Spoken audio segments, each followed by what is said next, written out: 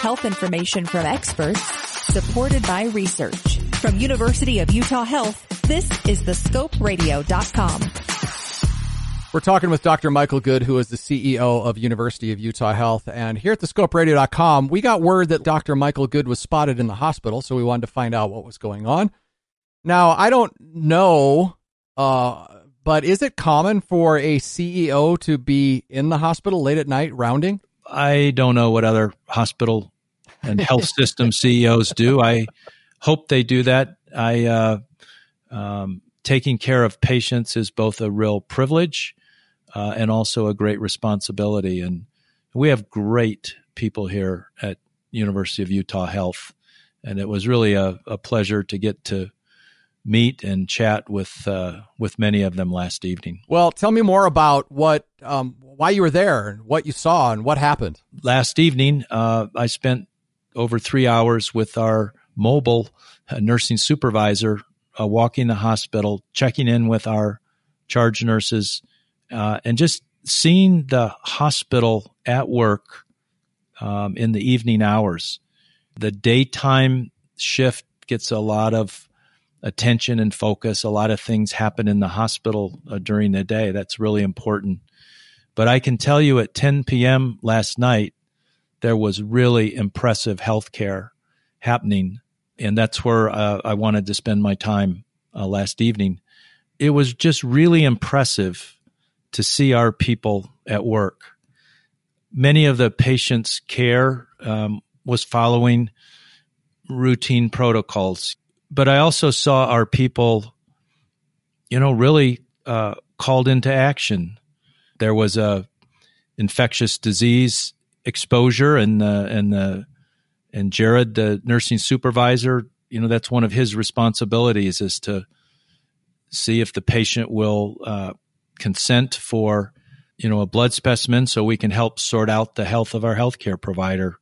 We had a patient sign out against medical advice last night.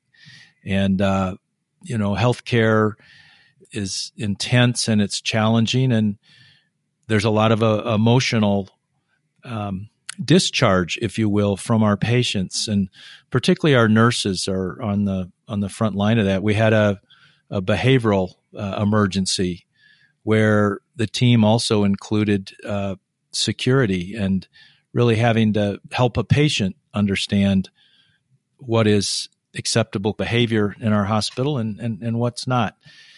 And then really where I was most proud, pretty late into the evening, we have a rapid response team. It's where a patient on the medical ward, where their vital signs, their heart rate, their blood pressure, their oxygen saturation, their breathing rate crosses certain thresholds, and the team rallies. It really was a multidisciplinary team that came together, physicians, both general and specialty physicians. There were nurses, both the nurse that was taking care of the patient, but as things became urgent, the charge nurse came in and also participated. As things became more urgent, the nurses that are part of our rapid response team came. An EKG technician came and performed that. As blood cultures and other laboratories tests were needed, a member of our phlebotomy team came. And it was really like a great orchestra. It's really hard to describe the sophistication, the teamwork, and the level of care that, quite honestly, you'll observe every night happening over and over again here at University of Utah Hospital. Were there any takeaways that is going to change anything that you do?